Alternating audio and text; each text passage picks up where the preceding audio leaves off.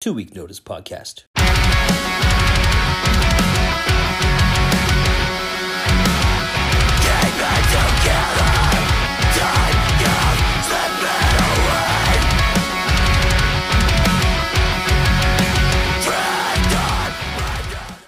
Yo, what up, everyone? You are listening to the 2-Week Notice Podcast. My name is Dana Bui. I'm your host.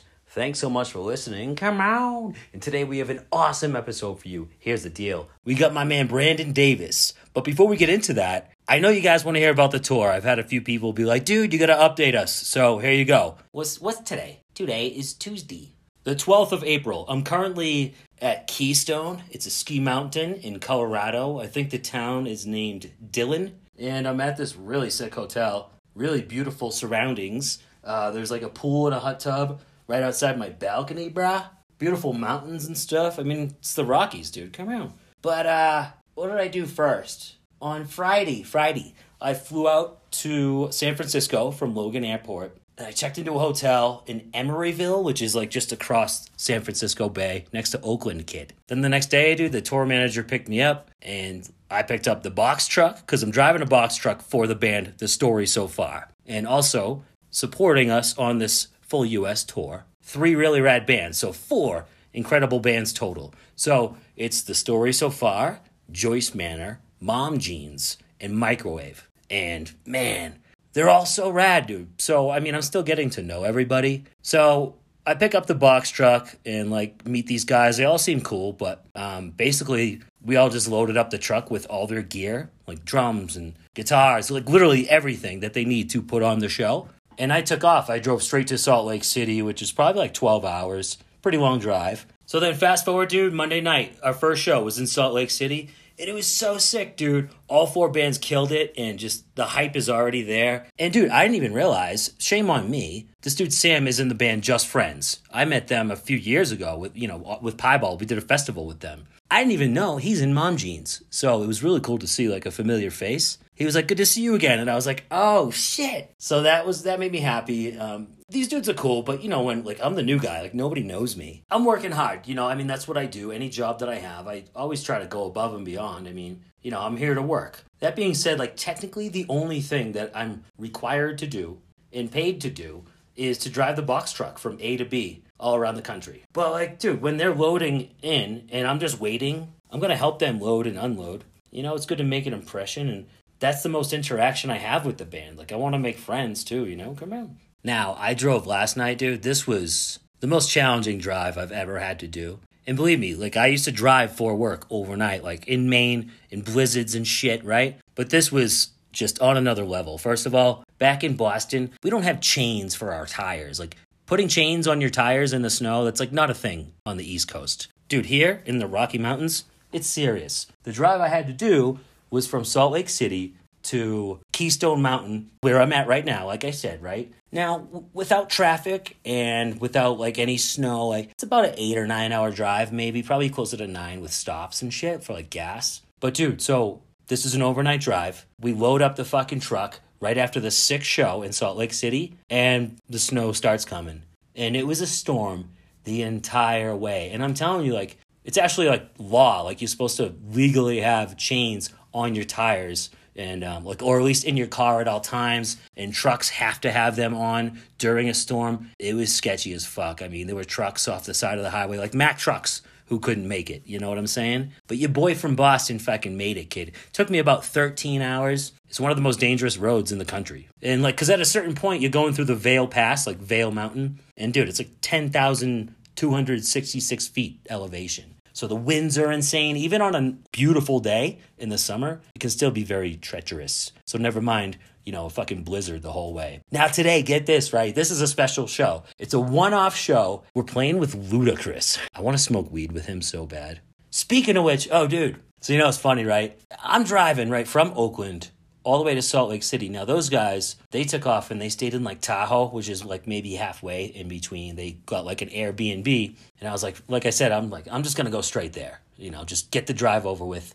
And as I'm driving, I was just thinking, like, these guys don't know me at all. What if I just, like, took this thing to fucking Mexico with all their, like, thousands of dollars worth of equipment, right? I would never do that. But I'm like, dude, if I were them, I would have put, like, a tracker in the truck just to make sure, right? Or what if something happens too, you know what I mean? Just so that they know where their shit is. You never know. So sure enough, dude, like maybe 2 hours later, a little notification pops up on my phone. I didn't even know this was a thing. It's called like an Apple AirTag. The notification said, your phone recognizes an Apple AirTag that has been traveling with you for several hours now. It shows like whoever's on the other end, someone from the band, I assume, obviously, they can like see where I'm going, and that's fine. I would do the same exact thing. But then I looked at like the route that I took. It shows me stopping at the weed store in Sacramento. I hope they don't mind. But yeah, dude, this is sick. So Brandon Davis, I love this guy. You're going to hear the story of how Brandon and I ran into one another. Now, this guy's just impressive. He's in a couple of bands. He's in a band called Lions. You're going to hear a song from that band at the very end. The music, like in between the interlude stuff, is from his other band, In Spirit. Now, I got to plug my people over at Furnace Fest, all right, people? The 2 Week Notice podcast is proudly partnered up with Furnace Fest. The whole lineup has been announced. I don't have it in front of me. I'm traveling. I'll do a better read next time. Hey, The Story So Far is playing Furnace Fest. Newfound Glory, Mom Jeans. There's a million bands. You've heard me talk about it. Early bird pricing has been extended. Go get on that if you haven't already. Speaking of which, I gotta do my fucking taxes still. Fuck. I'll pass. I just want to smoke weed with Ludacris. Also, the 2 Week Notice podcast is proudly brought to you by Plug Your Holes. www.plugyourholes.com is your one-stop shop for body jewelry, plugs, tunnels, stretchers, and more. All right? For a 15% discount, go to www.plugyourholes.com. A 15% discount off your entire order at the checkout point. Type in the code TWNPOD. That's TWNPOD. No spaces, 6 letters. Smush it all together. One more thing, how I'm going to lead you into this episode with this hilarious video. Well, it's audio pulled from the video, but it won't matter, trust me. Brandon made this for the whole Will Smith, Chris Rock thing. So Brandon like recorded his guitar and he recorded the drums. He just recorded like himself doing hardcore riffs over the Will Smith thing, and it's hilarious.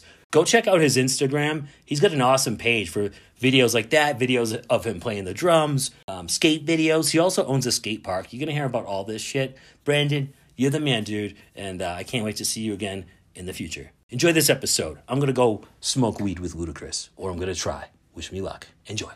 Keep my wife's name out your fucking mouth! Keep my wife's name out your fucking mouth! Keep my wife's name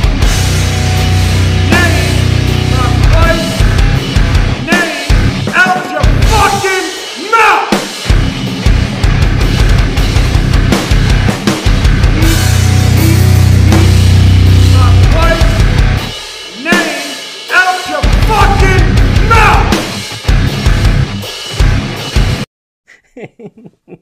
All right, today on the podcast, Brandon Davis. Brandon, you play drums in Spirit as well as Lions. I play guitar in Lions, actually. Oh, dude. Drums okay. in Spirit, guitar in Lions. All right, that is even cooler. I didn't know that, to be honest. Useful information for you. So, full disclosure, man, we met, was it Incendiary? No, it was Comeback Kid? Okay. Comeback Kid.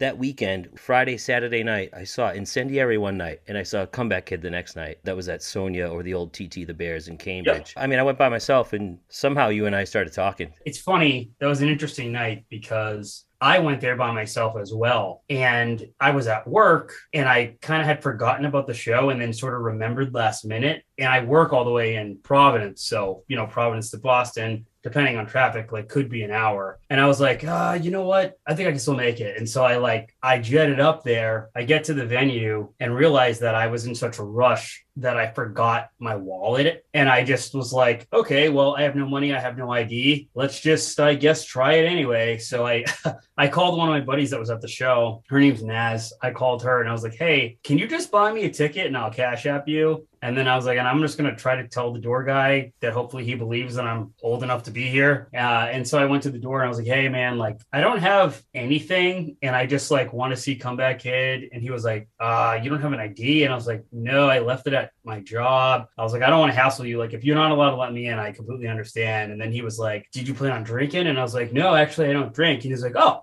okay, yeah. So you're all set then. And he let me in. and I was so thankful. Nice, dude. Oh yeah. Well, we just started talking. I don't even know. We Somehow were we just outside. We were just talking. Like maybe we had a mutual friend out there or something. I know we were chatting. I'm kind of homies with Andrew from Comeback Kid. Maybe that's what it was. Could be too. Yeah, yeah. I'm actually good friends with Andrew as well. It could have easily been. That's probably what it was because I was hanging out with him. I came in, I do drink, so like I immediately took a left to go to the bar, and like Andrew's just standing there by himself. He's been on the podcast, so and we met at Furnace Fest in person. So I don't know. He and I ended up talking for I don't know, like 45 minutes, just shooting the shit. And then he's like, "Well, I got to go on stage." I was like, "Well, see you later."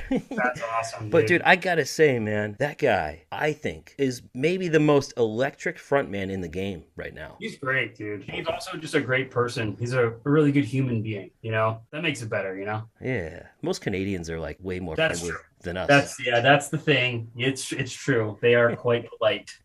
But I remember, yeah, we were standing outside. You and I were talking for a bit. Do people even get phone numbers anymore? I'm always like, yo, what's your Instagram? Let's be homies, you know? You know what's interesting is I think social media like is the new phone number. Like a phone number used to be normal to give out, right? But now a phone number has become very private. Do you know what I mean? That's the last thing that you give out. Yep. So it's just so normal in our, you know, even when you and I were younger, like remember it was like MySpace. Like, what's your MySpace? You know, it was that. Like you didn't even give out your phone number then. You gave out your MySpace. You gave out your Facebook. And now it's Instagram. Even going back further than that, right? You make a great point. Just think about the old records or CDs you would buy back in the day, like local bands. Their address and phone number would be on like the insert. Oh yeah, fans used to write letters to bands, and like they would get fan mail, actual snail mail, fan mail. I bet you if that came up in current times, I think a lot of people would mail physical letters to bands. Because there were even some tours that I was on in the last 10 years where people would bring handwritten letters and give them to like the bands, you know? So they'd probably be hyped to mail it somewhere. Bands should think about that little idea. Bands should get PO boxes. I think that like at a certain point, that was probably why people stopped putting personal phone numbers and addresses in those 7-inch inserts. Some of the bigger bands did have like a PO box though that they would still put in for like the fan mail and stuff. But now I feel like the new version of that, it's cool how accessible some of these bands are. Like how I've got some people on the podcast. I shoot my shot. I'll send an Instagram message and I'll be like, yo man, like I'm a big fan. I happen to tour with the band Piebald, and which gives me some street cred, you know? And then I'm like, yo, like I'd love to talk to you. And oftentimes they don't see it at all. And oftentimes they do. And when they do, they're like, dude, totally. Maybe that's the new version of like fan mail. I mean, a lot of them do go unread, but I'm sure a lot of fan mail went unopened. Oh, I'm sure. Back then with postage and people not knowing how many stamps to put on something, I'm sure certain things never even made it. I picture just like a mountain of like letters. Oh, definitely. Definitely. I feel like, you know, and I could be mistaken with what band it was. I almost feel like it was Metallica, but I feel like at some point I remember watching something on like VH1 where they had like a mailroom full of stuff, and, you know, they would go and like everybody would open a couple every once in a while, but it was like an abundant, overwhelming amount of mail. So obviously it would make sense that they wouldn't get to all of it. Geez, I never thought of this till right now. Like I do the social media for Piebald, for example. A lot of bands have someone who does that stuff. Back then, like people would just maybe run the fan club. Like they would hire probably the newer version of the person who maybe would open those letters, and just like that could be a full-time job in itself if you're the Beatles or Metallica or whatever, right? Of course. You remember they had street teams in like every city. Like you'd be part of the street team in like your city, and like a group of you would get sent promotional materials from the label, and then you'd go to like the shows in the area and you'd hand out flyers and like those Victory Records samplers and stuff like that. Dude, the good old days. Like I remember you go to shows back in the day, especially if it was like Lansdowne Street, right? Axis, Avalon. As soon as those doors open and everyone's coming out of that show, there's like maybe a gang of like 3 or 4 cats just handing out demo CDs, dude, right? Oh yeah, definitely. I like that grassroots kind of thing. Like when Piebald was playing, we did the Sinclair in December. We were tracking the ticket sales, which it was weird times because like COVID and shit. But like Piebald has never not sold out Boston. So I went old school, man. I went to Staples and I printed up like a bunch of posters, and I literally just drove around Boston and I go to like a Guitar Center because they have like bulletin boards, or just find like a local record store and be like, hey, can I just put this up on your bulletin board here? They'd be like, Piebald, fuck yeah, I'll put it right in the window, which was cool. But I I went old school. You know what I mean? It Yeah. was fun. Dude, you'd be surprised how effective those older strategies still are. Absolutely. All right, Brandon. Well, dude, I want to learn about you, man. You do so many rad things. So, In Spirit, Lions. You also, I believe, like, I don't know if you own it or operate, but you got some skate park. I do. That's my main gig. I own a indoor skate park. It's in Pawtucket, Rhode Island, Lighthouse Skate Park. The name has nothing to do with me or anything. It already had existed, and I purchased the business from an individual who owned it before me. So yeah, it's fun, man. Just, people come, they rollerblade, roller skate, skateboard, all kinds of stuff. You can do private rentals. We offer skateboard lessons. We also offer rollerblading lessons and roller skating lessons and all kinds of stuff. I'm even in the process of trying to have live music. And I've been talking to the city of Pawtucket about the permitting process to have live bands play at the skate park legally without disturbing, the neighborhood. So, and they've been very friendly and they've been very informative. So I think this actually is something that's going to happen. And I'm very excited about that. Dude, that's amazing. You're like creating your own platform for music. Totally. Yeah. Mixing everything together, That's beautiful. That's old school too. I mean, because skateboarding and music go hand in hand. Oh yeah. That's the thing. Yeah. Wow. That's definitely what I'm trying to do for sure. I think the only time I've been to Pawtucket, is it the Met? Is that in Pawtucket? It is. So it's funny that you bring up the Met. The Met is borderline in walking distance from my skate park. Is that place still open? Oh yeah. Yeah. Well, the thing about the Met is that it's moved around a little bit. I believe like the OG Met was like downtown. I think it was like across the street from what used to be Lupo's. And then even Lupo's, I think, kind of moved around a little bit too. But the Met now in its current state is in Pawtucket. And it's a nice venue. It's actually the Met's great. It's a really nice place. Lupo's is called the Strand Ballroom. It is called the Strand now. Piebald, we did the Strand a few months ago. Cool. Do you know the Front Bottoms? We opened for them, which was... I'm familiar with the name. I don't know that I've heard them, but I feel like people I'm friends with like that band. So they're probably cool. Dude, they're super cool. That band was so rad. Not only were they just killer musicians, at the end of the show, the Piebald guys, they were like, that might be the best opening slot we've ever had. That's incredible. That's really cool. It's always awesome when you play, when you're not the band, you're not the draw, but then the audience is just, they're music lovers, they just want to hear anything. Exactly. And it's, because I've been on, both sides. I've been on that, like where you get to like, wow, they just love anything they hear. And then I play the shows where it's like it's like okay, when is the band that we came to see going on? You know what I mean? And it's just kind of like, damn, bro, like just out here trying to play a song for you. Like, can you just pretend that you like it or something, So like, damn, so it is what it is. At that point though, like go harder, right? Fuck it. That's all that you can really do. Sometimes, it's just a band is a certain genre. And if the other bands playing are not close enough to that, the people that are there are like, this isn't for me, which there's no real harm there, but it's just like, it is tough to play your heart out to a crowd that is legitimately like just not interested. You know what I mean? You're like, all right, well, we just got to do this for each other, guys, but hey, it is what it is. That's why I love the story of Dashboard Confessional, man. I've told it on here a few times. Okay. I've had Chris on here, so I'll try to make it quick. That dude, he's a hardcore kid, man. So he was doing what you just said as an opening act, but by himself with an acoustic guitar, opening up for like H2O and like these hardcore bands, jumping on literally every show he possibly can. I mean, he told a story of like opening up for H2O and people like throwing fucking quarters at him. They're like bouncing off his cheekbone, bouncing off his guitar. He tried to cut his set short, Rusty from H2O, and the rest of the dudes were standing there side stage, and they're like, what are you doing? Get back out there and finish your set, brother. Like, we're here for you. We're gonna let our crowd, like, whatever, express how they feel, but we also believe in you. Get back out there. And then he said Rusty made him like pick up all the quarters that were thrown at him by the end of the set.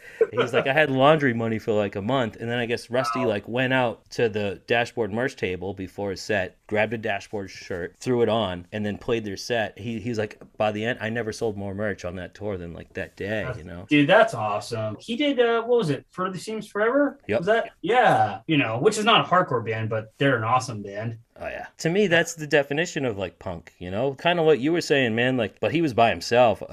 Oh, And yeah. look what it's turned into. I mean, the Yeah. guy's Well, massive. yeah, exactly. It's tough. I'm glad that he stayed out there. To bring it back full circle to Andrew from Comeback Kid. The reason I know Andrew is because Lions toured with Comeback Kid. We are very much like a post-hardcore band. It's not hardcore. It is very much like like a story of the year type of vibe, right? It's not like Comeback Kid or Ignite. It's not like that. So us opening for Comeback Kid on that tour, we got a lot of that, like people being like, who are these guys? Like, why are they on the show? You know what I mean? Kind of thing. And like, we played anyway. And Comeback Kid is like kind of collectively one of Lion's favorite bands. Like everyone in our band likes that band. We didn't even care, right? It's just like, some of the shows were cool. Some of the shows were almost the equivalent of the quarters being thrown at us, but luckily it didn't get, escalate to that. But dude, we became friends with Comeback Kid. We got to have a good time. And like, we kept our heads up. We stood tall amongst pretentious hardcore kids that are too cool to like our band. So I definitely know what that's like,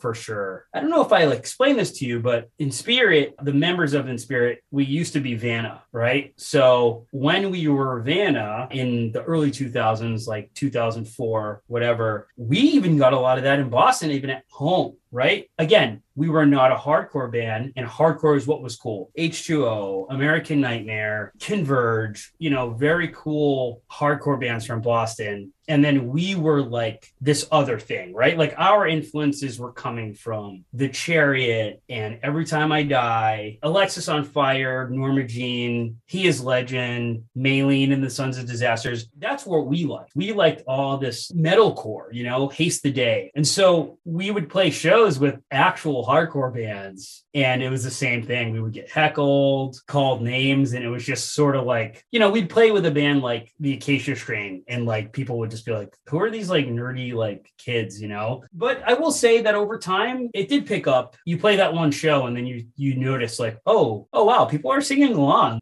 We got made fun of for a while, and then we won over like, the kids. And it's like, it is a really good feeling. It really is. And also even just the approval of that validation from bands that you like. No matter what anybody says, everybody that plays music, it came from somewhere else. You heard a band that you liked, and then you wanted to be like them. You wanted to sound like them, or at a minimum, you want them to like you because you like that. Right. So, I mean, we would play shows with bands. We wanted to be friends with them. Like we wanted their approval and stuff like that. And some of those bands, we never got their approval. And then other bands we did, you know what I mean? Like there were certain bands we played with that we looked up to that we were even afraid to talk to and stuff, and then years down the road, we end up on like something like Warped Tour with them. And it's cool to win those people's respect, that whether they know it or not, they inspired us. I mean, we got to Vanna, we got to tour with Hopes Fall. And that was like, dude, we were like, yo, we're going on tour with Hopes Fall. And like before the tour even started, we were just like, these guys like heavily influenced us. We really hope that they're cool and like that they're not like pretentious and like, that they're going to like us. And dude, those guys were so nice to us. And it meant so much to us. They would watch us play. I mean, to have a band that you've gone to see, like I used to go watch Hopes Fall at like the upstairs Palladium as a fan. Years down the road, I'm now on tour with them. They're watching my band play. And I'm like, this is crazy. You know what I mean? So, it's cool. It's a cool feeling. It's beautiful, man. And there's so many different avenues we could go down, but I'd like to go back and learn about you. What town are you from? Okay. So I actually moved around like quite a bit. So I was born in Boston, like Boston proper, Beth Israel Hospital. As like a baby, lived in Dorchester for a little bit, lived in Randolph for a little bit. These are towns in Massachusetts, to those who don't know. I was actually talking to you about this outside of the club. I did live in Lynn for a little bit. I went to the Ford School. Ford School, my grandfather lived directly across the street from Ford School, it's a really tight street, like small neighborhood, man. It's the house my dad grew up in. That's my hood, man. That's like literally, I was born and raised in that neighborhood for first 18 years of my life. How old are you?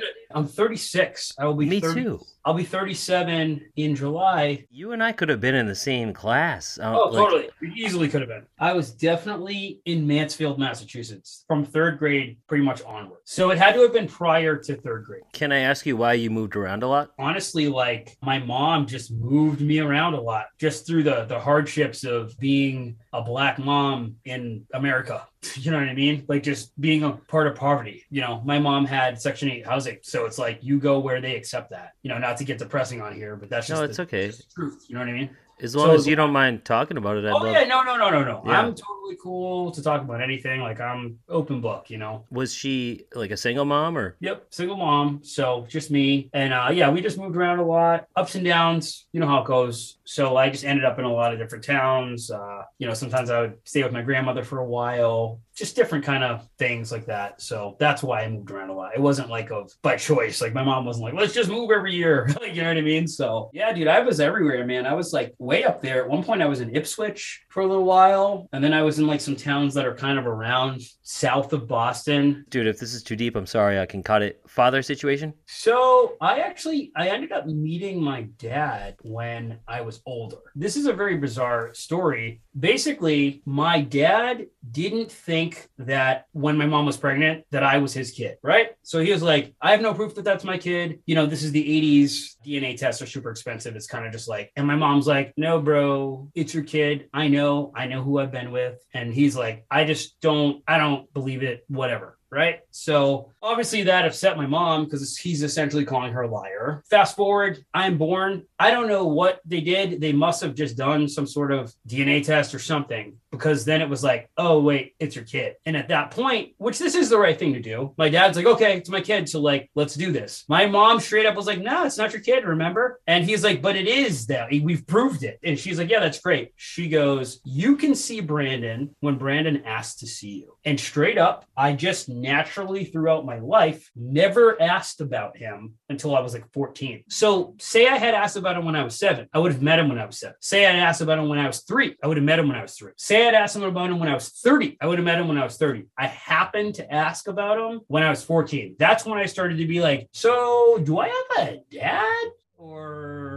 And literally my mom, just like a gangster, just like no emotion, goes, yeah, you have a dad. You want to talk to him? And I was just like, I guess. She's like, okay. Goes in her room, comes out with a piece of paper with his number on it. Is like, call him. And then just goes back to like cooking chicken. And I'm like, call him. I pick up this, our landline phone and I dial this number. My mom's name's Lynette. So like a guy answers. He's like, hello? And I'm like, hey, this is Lynette's son? And my dad just goes, oh, you mean my son? And I was just like, I guess. He's, yeah, what's good, man? Like, how you been? I was like, good. He's like, you trying to hang out? And I was like, I guess. He's like, all right, send me the address. Dude just drives to my house right then and just picks me up and like takes me out and like meets me. And I'm like, what is happening? And I've known him ever since. Yeah, that was it. Yeah, he's been in my life ever since then. Listening to that story, both your parents sound pretty cool, man. They are. They honestly are. They are cool. Your mom was clearly ready for that question, and your dad was clearly ready for that question. He said, how you been?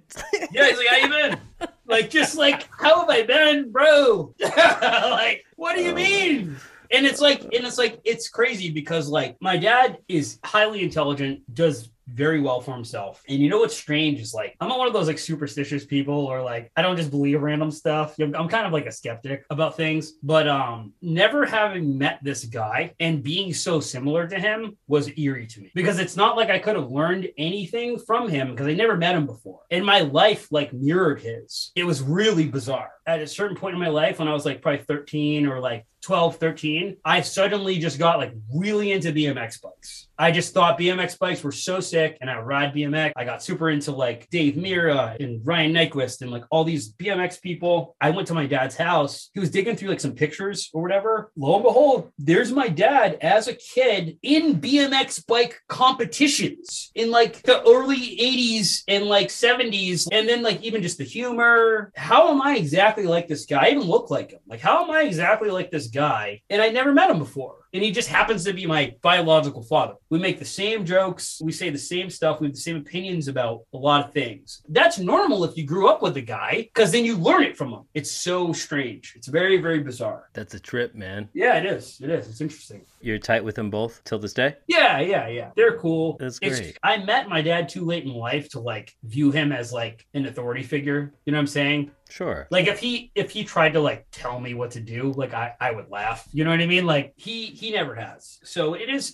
what it is. You know what I mean? So Yeah, he's a cool dude. He's super into like cars and motorcycles and real estate. Are your parents cool with each other? Yeah, they're cordial. There's no like beef. They hadn't seen each other that whole entire 14 years. So like when he showed up, that was the first time they saw each other. I like the way your mom handled that. You know, what's cool too is that I was never like an overly emotional kid. Like I wasn't like one of those people that was like bummed that I didn't have a dad. My mom did such a good job raising me and providing for me and keeping me happy that I really didn't need a dad. Like truthfully, I wasn't like yearning for this like man to like look up to. I was good. You know what I mean? I was doing my own thing. But just out of curiosity, I mean, we all know we got here from two people. So I kind of was like, yo, like, where's that dude at? And that's kind of like what it was. It wasn't like I felt inadequate or that I was missing something. I just was curious. Like it was general curiosity. At some point I was like, oh wait, I probably have a dad. So let me find out. And then another cool aspect of that situation is that he did reach out to my mom throughout the years a few times, like trying to be like, you, like, can I see Brandon? And she was like, did he ask to see you? And he would be like, no. And then my mom would be like, well, then no. You know what I mean? So it's like, keep waiting, bro. Like, you made this bed, you have to sleep in it. Women are no joke. All right. Women are powerful. I don't mess with women. I'll tell you right now. If there's any advice that you personally and anyone listening to this, don't mess with women. Don't challenge them because you won't win.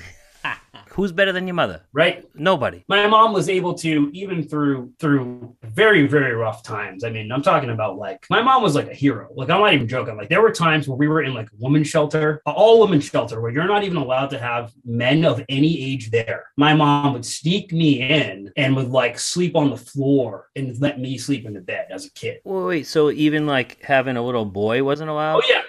Nothing. Some of these places were strict.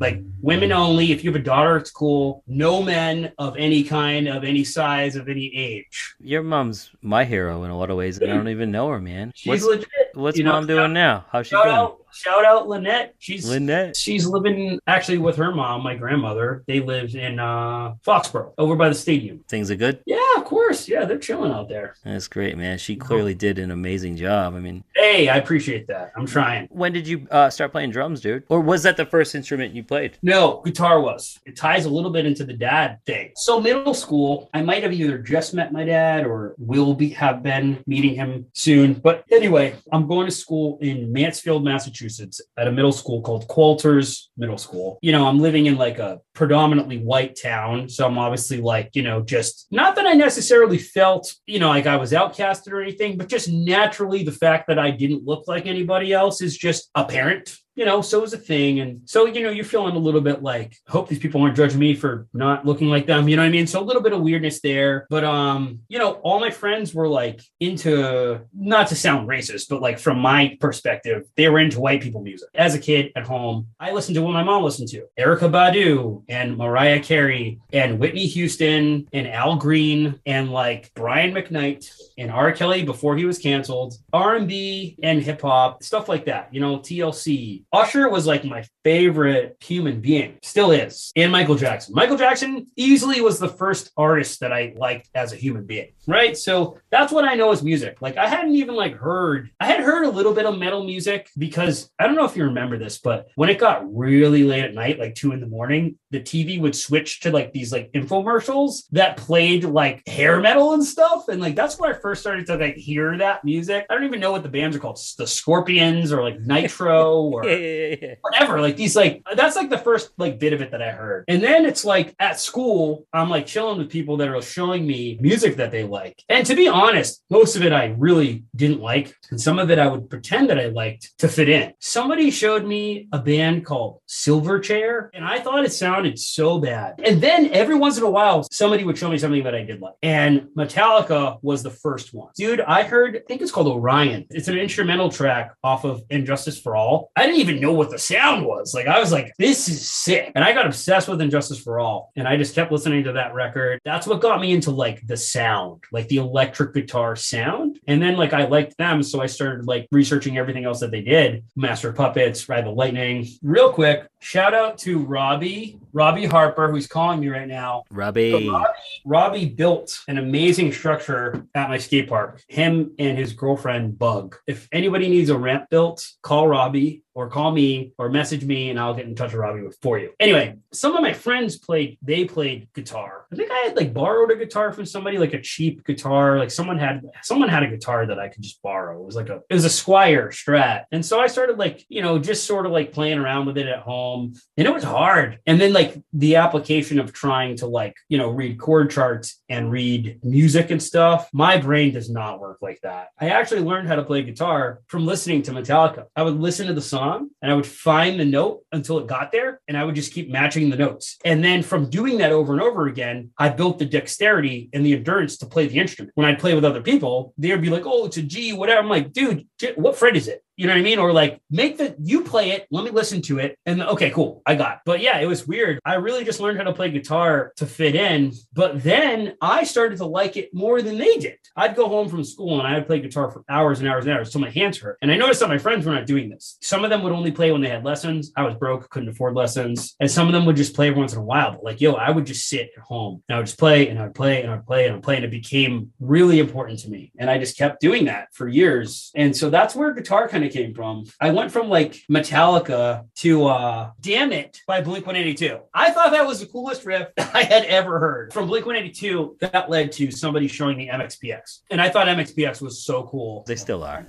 Yeah. I somehow got from like MXPX to like Coheed and Cambria. Yeah. And then that led to those kind of bands. I'm pretty sure I found out about Seosin around that time too. John Keefe, he's the drummer of Boys Like Girls. John is actually the one who showed me Seosin. And he was like, you got to check out this band. And he puts on the Translating the Name EP. Seosin became one of my favorite bands immediately. Huge influence. Borrowed a guitar from somebody. I ended up asking my dad for a guitar, like my own. So this is like when I'm a kid, like I don't know anything about guitars. Like my friends didn't tell me anything. My dad is like, oh, I have a guitar at my house that you can just have. Doesn't know how to play it. I don't know where it came from. It's like an electric guitar. And he gives it to me. And then I go to school and I'm like telling my friends, I'm like, yo, so I finally got my own guitar. And so I told them, I was like, I think it's called like a Gibson.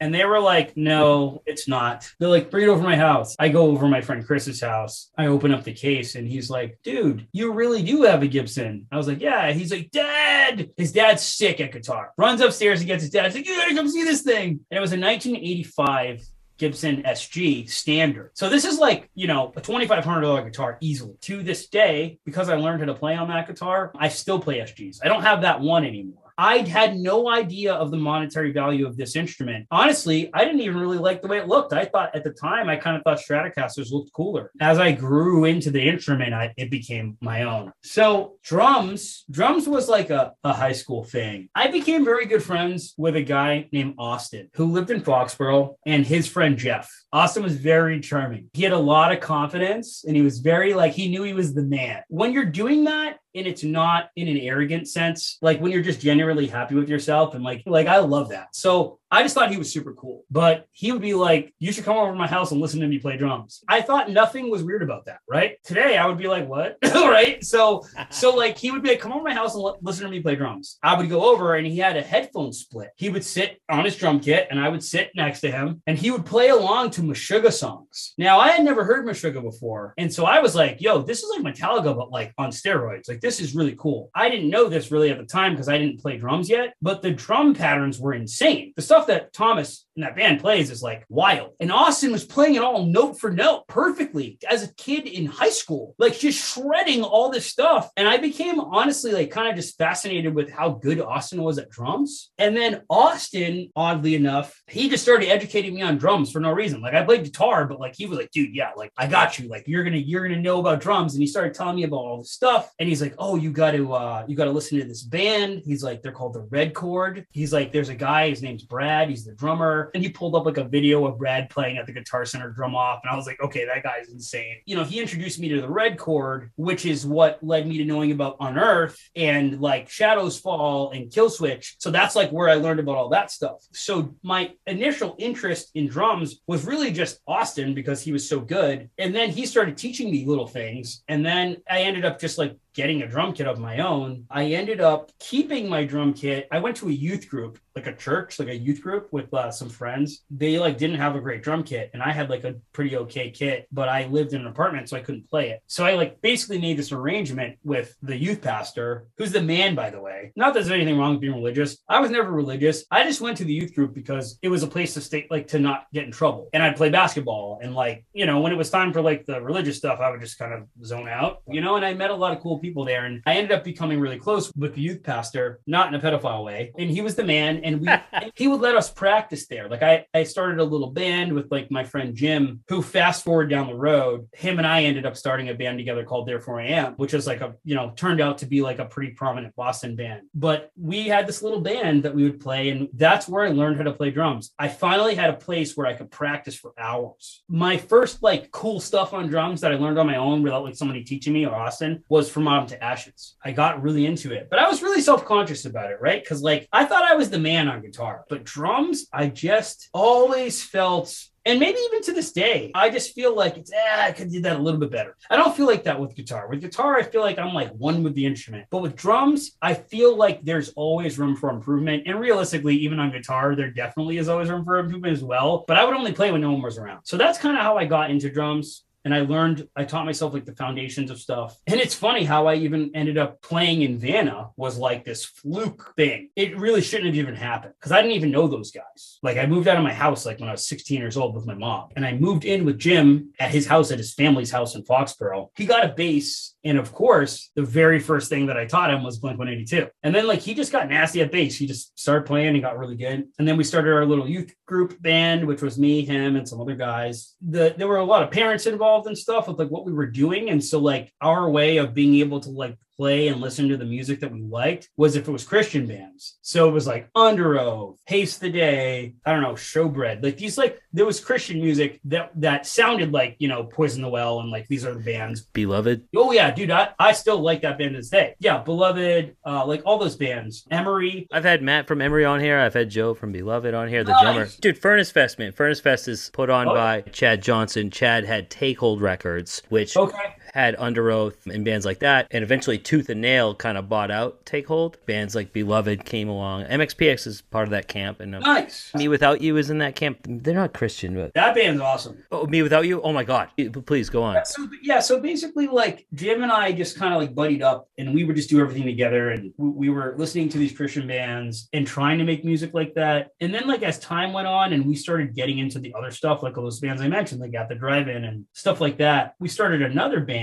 It was called Dyren. So it was me, Jim, and this another very close friend of ours. His name's Chris Fernandez. We played a couple shows and stuff, but it just ended up dissolving. Like the singer, I think, went to do like grown-up stuff. Me, Jim, and Chris like really wanted to still like try to do a band. And at that time, that's when we were all getting introduced to the whole drive-through thing. So now we have like these influences of like the stuff we talked about with Under Oath and Beloved and May and all these bands. But then now we're like, oh, cool, like the early November. That ended up with us forming what turned into Therefore I Am. Therefore I Am was like, in my eyes, I had felt like we're doing this. We started writing songs and playing out, and people were like bobbing their heads. You know what I'm saying? Like prior to this, any band that we played out with, it was like, you know, people were like talking during our, like we were just local bands, right? But with Therefore I Am, the singer of the band, his name's Alex. He was like ahead of us in music. He would tell us, okay, we're going to like print our own CDs. We're going to spray paint them. And like, he knew how to make stencils. He was like do-it-yourself guy. He knew how to make cool art and do cool things. So like he added an element to the band that made it legit. It was like we took a step beyond printing a CDR. And so we started playing around, and then it just, dude, it slowly happened. Like people started to know the words. And I remember it. I remember playing guitar and seeing a lot of people at like a VFW hall singing along. This is 2004. This is happening. Towards the end of the year, Alex, he's the singer of Therefore I Am, and Alex made friends with the guys that that ended up being in Vanna, they didn't play out or anything like that. It was like the drums were programmed. Them seeing us play and people singing along was like making them get the itch, like, yo, we're trying to do that too, but like we don't have a drummer. And Alex, out of nowhere, just goes, oh, you guys should have Brandon play drums for you. And they were like, oh, you play drums? Like, because they knew I played guitar. And I was like, no, what? I don't know what Alex is talking about. He's like, I saw you. My shifts at Shaw's were really early in the morning, but it was so important to me to still be able to practice drums that I would go to our practice space, which was down the road, at 5 a.m. when no one was there. And I would play for an hour. I'd play from like 5 to 6 and be late for work, whatever. So I didn't know this. Alex had forgotten something in there. So he came to the practice space one day and he heard someone in there playing drums. He thought it was our drummer. He thought it was a drummer, therefore I am. He cracked open the door and saw that it was me and like stood there for a little bit watching and then closed the door. I never knew about this. And he's like, dude, I saw you at the practice space. You were killing it. And so they didn't have a practice space. We let them use our practice space. And I just practiced with them. Like they had these songs that they had written, played with them, and they just liked me. And they were like, yeah, dude, you should play drums in the band. It was like this side project called Vanna. And luckily, Therefore I Am had Steam already. So like we would just put Vanna on our show. And then out of nowhere, Epitaph Records called the singer of the band at the time, the singer of Vanna. His name was Joe Braggle. And Joe hung up on him because he thought it was a joke, which, by the way, the owner of Epitaph Records is Brett Gerwitz, who is in Bad Religion, okay? You're going to tell me that the guy from Bad Religion somehow got the singer of a random metalcore band and bossed, but he did. And he called Joe back and was like, hey, I'm like trying to give your band a career, so you want to not hang up on me? And he was like, oh, shoot, dude, like, I didn't realize this. It was crazy because what ended up happening was, I don't know if you remember this, but on Pure Volume, there were two sections of the front. There was a staff pick section where the people that worked there put their own music that they thought was cool. Mm-hmm. And then there was which this is genius for the time, there was a paid area where you could pay them to put your band on the front of this page. And remember, back then, there was no algorithms or anything. Like, if you were on the front of that page, everybody saw it. So it was very valuable. Our friend Kyle Bryant, good guy. He lives out in LA now. Kyle was friends with somebody that worked at Pure Volume. So he made a call in and was like, yo, put my friend Vanna on the front. And whoever worked there was like, sure, and put us in that staff pick section. And literally within a day, Epitaph called us. They're like, hey, we saw you guys on Pure Volume. We want to sign your band, but we need to send somebody out to come see you first. I came up with this like grand scheme. I'm like, all right, I know exactly what we're going to do. We're going to book our own show. We're going to put Therefore I Am on it. And we're going to get both bands signed to Epitaph. So I'm like hyped. I'm like, I'm getting both my bands signed. This is going to be sick. They sent this guy out. His name's Matt McGreedy. We still know him to this day. They flew Matt out. He meets up with us and watches us play. He doesn't care about Therefore I Am at all. And I'm just like, damn. All right. And so he takes us out to dinner and it was paid with like the Epitaph credit card. Like, yo, we felt like we were like Jay-Z. He flies back. Yeah. Then they called us and we're like, hey, so we want to sign your band. We're going to fly you guys out to LA. I'm playing in both bands and one of them got signed. So now there's a conflict. So it was awkward. But for me, I was just like, yo, this is what I want to do. Already a dream come true. Oh, yeah. And we got to tour with a lot of bands that we looked up to. We really liked that band from First to Last. And we went on tour with them probably three times. You know, I think we did one tour. It was like a party, man. It was Vanna, 4 Year Strong, and From First to Last. And we did like the whole US. It was always fun touring with, you know, a band like 4 Year Strong because it's like, oh, we know these guys. And we didn't even plan it. It had nothing to do with us knowing each other, right? It was just a coincidence. From First to Last picked the bands.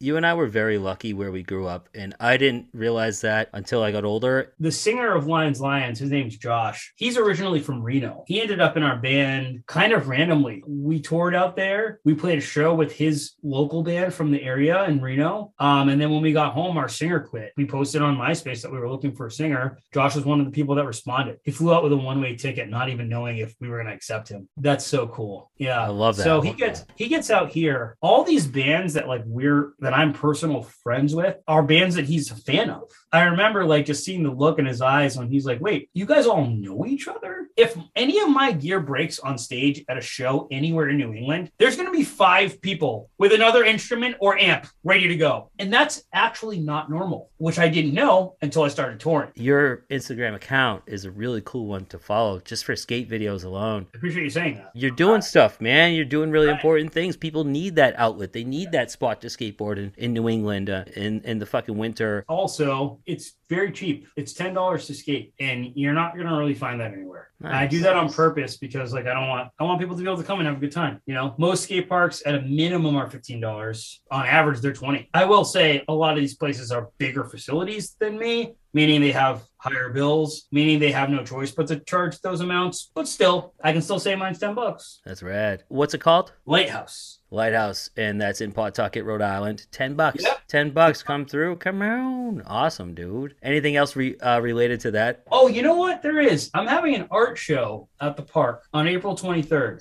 It's from 4 p.m. to 8 p.m. And I'm still accepting vendors to be a part of it. Nice. So if anybody's watching this and it comes out before April 23rd, you just email the park, which our email is on our website, and let me know if you want to come and sell some art. Before we get into other plugs, I know In Spirit played the 4 Year Strong holiday show. Piebald had the opportunity to do that a few years back. It was us in Incendiary opening for 4 Year Strong, and it was still one of my favorite shows ever. And so you did it just a few months ago. How was that? Incredible. We were so honored to be offered the ability, or the opportunity rather. We were just so honored to be offered that opportunity. We got to play that show. It's always an honor. Lions has played it before in the past. I don't know. It's like a rite of passage in Massachusetts. Like if 4 Year Strong selects you to play that show, you're somebody. And sometimes 4 Year Strong goes the whole year without playing a show, and that's the only one they play. So it's like to be invited to the one show that they might play of the whole year, it's astounding. It's such a cool thing. And we had such a good time. We really did. It was just amazing. 4 Year Strong, I think it's safe to say, man, they kind of own that town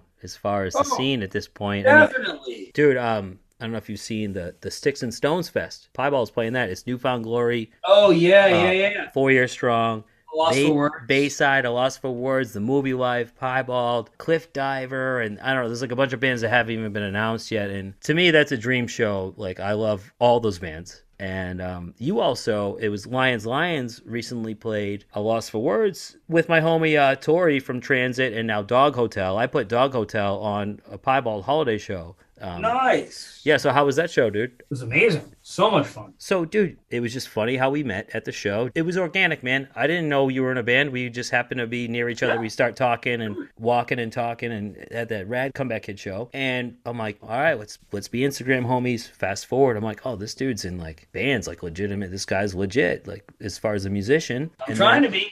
And then I had Jake from 4 Year Strong on the podcast, and we talked about that holiday show, and he was like, oh yeah, we just did that, and In Spirit opened, and I was like, oh, you know that guy Brandon? He's like, of course. And he talked about Vanna, just all those connections.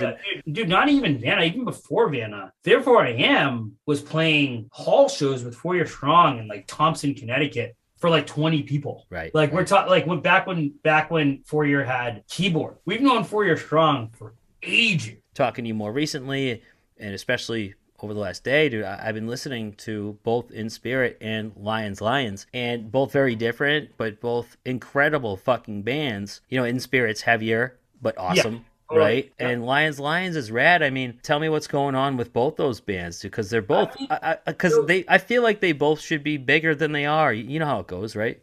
I think every band wishes that their bands were bigger than they are. So it's just we're at a point in life. I mean, as we talked about earlier, you and I are the same age. It's like I'm going to be 37 this year. The singer of Lions has a newborn baby. Our other guitar player, his name is Isaac. He works with me at the skate park, and then he also does audio and video full time. And then he has other music projects that he does. Our bass player plays in a full-time touring band called Current.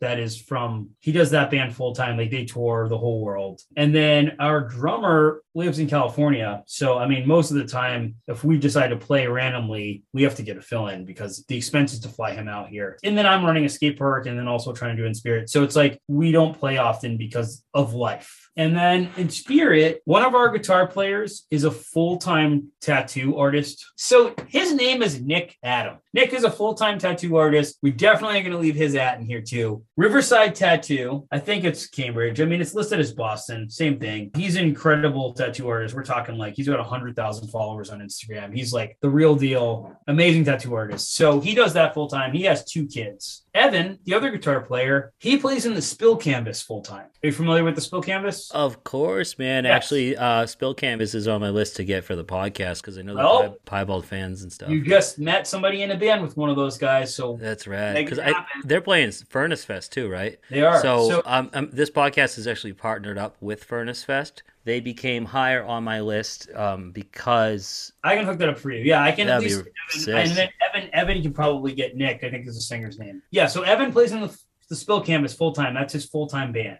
So whenever they tour, he's doing that. Evan also lives in Texas. Our singer of In Spirit, like the lead screamer guy, because Evan actually does the clean singing. Chris also lives in Texas. So they both are in the Austin area. And then Sean he has like I told you, the furniture thing. I'm running a skate park full time, so can't really go on tour. But we are doing some dates. You know, we've made it work. We're doing some dates in May and we're doing some dates in July. yeah, tell me about that. What do you got going on in May and July? There is a band. Sean is part of a trilogy. Him and he has two brothers. So we've got Sean Marquis, who's in Spirit / Vanna. Brian Marquis, who actually replaced me, and therefore I am. When I left to play in Vanna full time, we replaced me with Sean's brother. So it was like we kind of kept it in the family. Kind of cool. Brian went on to become Billie Eilish's tour manager. No Pretty way. crazy, right? Yo. That's what he does today. And then the third one is Greg. So Greg is their youngest brother, Greg Marquis. Greg plays in a band called Actor Observer, and they are from the area. So we are taking them and another band called The World, which The World is Maddie from The Lost for Words is their singer. And then I don't know if you remember the hardcore band Hammer Brothers. They're from like, I want to say like New Hampshire or like somewhere over there. So one of the members of Hammer Bros is in their band. And then one of the guys from Black My Heart is in their band too. So they're like this like super group and they're a hardcore band. So we're playing 4 shows with them. I always love that name, Hammer Bros. Mario. It's a good band name. So we are playing May 12th at the Sinclair in Cambridge. So that's like the major shout out, right? Like this is a lot of Massachusetts people probably going to listen to this podcast. So come to the show. Big show. Great venue. You can get tickets. I'll put the link in Yes, ticket link. Oh yeah. Yep. So this is a little tour with all 3 bands, right? All of these shows are In Spirit, The World, and Actor Observer. May 12th, Cambridge, the Sinclair. May 13th, we're in Hartford, Connecticut at the Webster Theater. May 14th, we're in Brooklyn, New York at a venue called Sovereign. I think it's actually a little newer venue. And then May 15th, Teaneck, New Jersey at a place called Debonair Music Hall. So that's May. And then in July, we're going out with a band called If I Die First as support. The reason we know them is because 2 of their members used to be in From First to Last. Or are in From First to Last. I think From First to Last is still a band. They're just inactive. Yo, if you can hook me up with any one of them too, that'd be fucking... Bro! You have no idea. Absolutely. That'd be sick. The worst they can say is no. You're right. But please go on. So I will contact them for you for sure. I'm good friends. Yeah, thanks, man. Go ahead. So that's If I Die First is July 15th through July 27th. I'm not going to list the whole thing. Like we can leave a link to that too. But basically we do Philly, Chicago, Detroit, Toronto, Palladium, actually. So shout out Palladium, July 21st, Upstairs Palladium. That'll be our first upstairs show. And then we're in Brooklyn at a different venue, not Sovereign. It's called Elsewhere Zone 1. So it's good stuff. Should be fun. We're excited. These are our first like runs, you know, like we haven't done we haven't traveled together as this group of people since 2007. So it's gonna be cool. Just to close this out, Brandon, In Spirit, Lions, we got the skate park. I am satisfied, man. I'm happy to have been given this opportunity to talk, you know. Brandon, this is an honor and a pleasure, sir. You know, I knew when we met at that Comeback Kid show, I was like, this guy's got good energy. I like this guy. I hope I see him or talk to him again soon. So I'm glad we were able to keep up. I appreciate saying that, dude. Yeah, same way about you, for sure. I don't know. Hopefully I'll see you at a show soon or something. Oh, yeah. Yeah. There's lots of shows coming up. Hell yeah, man. Respect. All right, bro.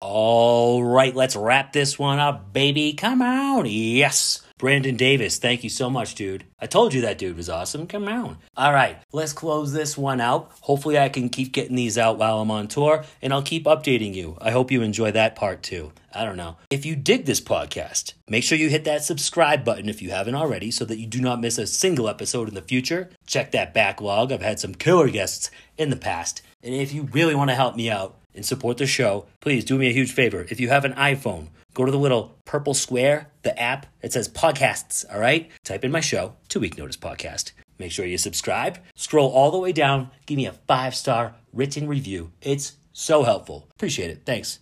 Come on. All right, until next time, I love you all. Peace.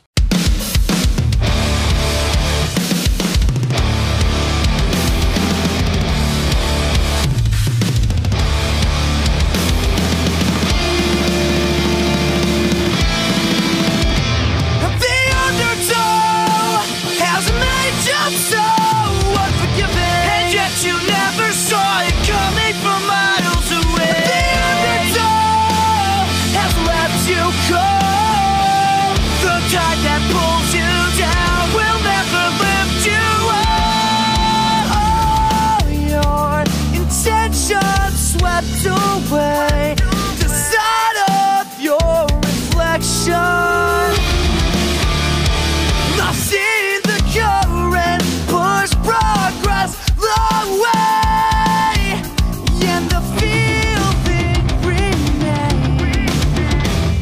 The undertow has made you so unforgiving, and yet you never saw it coming from miles away. The undertow you go. The tide that pulls you down will never lift you up. So close, the edge in the sentence beneath your feet, and making its way for the steps that you're taking towards the ending that you always wanted, but the feeling remains. Has made you so unforgiving, and yet you never saw it coming from miles away. The undertow has left you cold. The tide that pulls you down will never lift you up.